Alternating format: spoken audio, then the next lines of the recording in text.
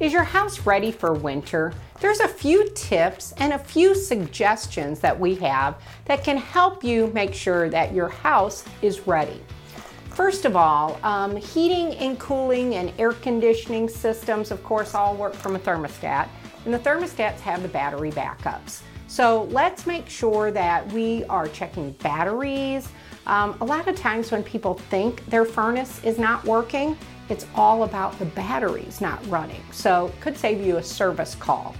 If you haven't had your heating and cooling systems checked this year, it's a good idea to go ahead and have that furnace serviced before it gets so super cold that you're waiting for days to get that contractor out. Let's make sure you're thinking about walking your exterior, paint, caulk, sealing exterior wood. Really important. Also around your windows, make sure if it needs to be caulked, you do it now so that you're really trying to save some on your energy bills as well.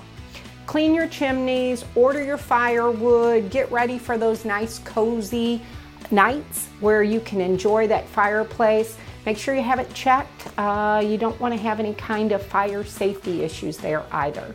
Test your smoke detectors and carbon monoxide detectors. Make sure you've changed their batteries within the last year.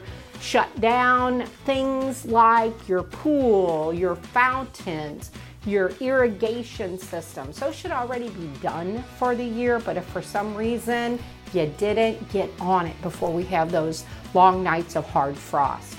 Cover your patio furniture. Make sure that you're protecting your exterior patio items.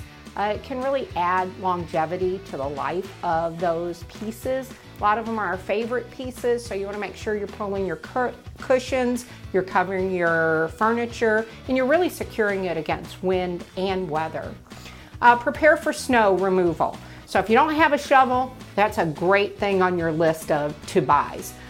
Salt or some type of safety from having any slips or falls. Make sure you have that ready to go, maybe a bucket or a trash can with that in it close to the door so that you're not having to struggle on that first snow. You want to be able to enjoy that first snow, of course, after you shovel it.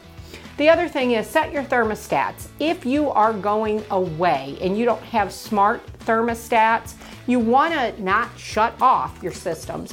You may want to take it down to 58 to 65 degrees in a house. The gas company says it should never be below 65, so if you want to use their rule of thumb, that's where it should be. Probably not cozy for when you're staying in the house, but if you're traveling, you want to make sure you shut off your water underneath your sinks or shut off the main within your house at the washer. That's a great place that we see a lot of leaks and problems as well. That'll help prevent your house from having any kind of issues, or hopefully while you're gone. Other thing is making sure, and this sounds funny, but I'm going to give you a little bit of trivia with this. Making sure you're checking your attic for any type of critters. And that sounds odd, but sometimes you'll hear something. Could be a bird, could be a squirrel, could be a raccoon. In Whitmore, we have talked to an exterminator there and had houses that we actually had to call them out to after finding evidence of several raccoons living in an attic. So the gentleman who did the extermination said he takes out over 100 raccoons out of people's attics. How does that happen? A lot of times they'll scale over patio tops to get into where you have an opening, or trees. If you have trees that are touching your house, it's a great way to get a squirrel inside or a raccoon inside. Sounds crazy, but they can be very destructive within your house. And of course, everybody's coming in because it's getting cooler outside. Same things with mice. Make sure you're looking at caulking, closing things up as well as you can to try to prevent that. If you have a problem with any kind of pest in your house, get on the phone and get the people out there to take care of it before you have any type of damage to your property. If you have any questions that we can help you with or give you tips, feel free to reach out to me direct. Thanks.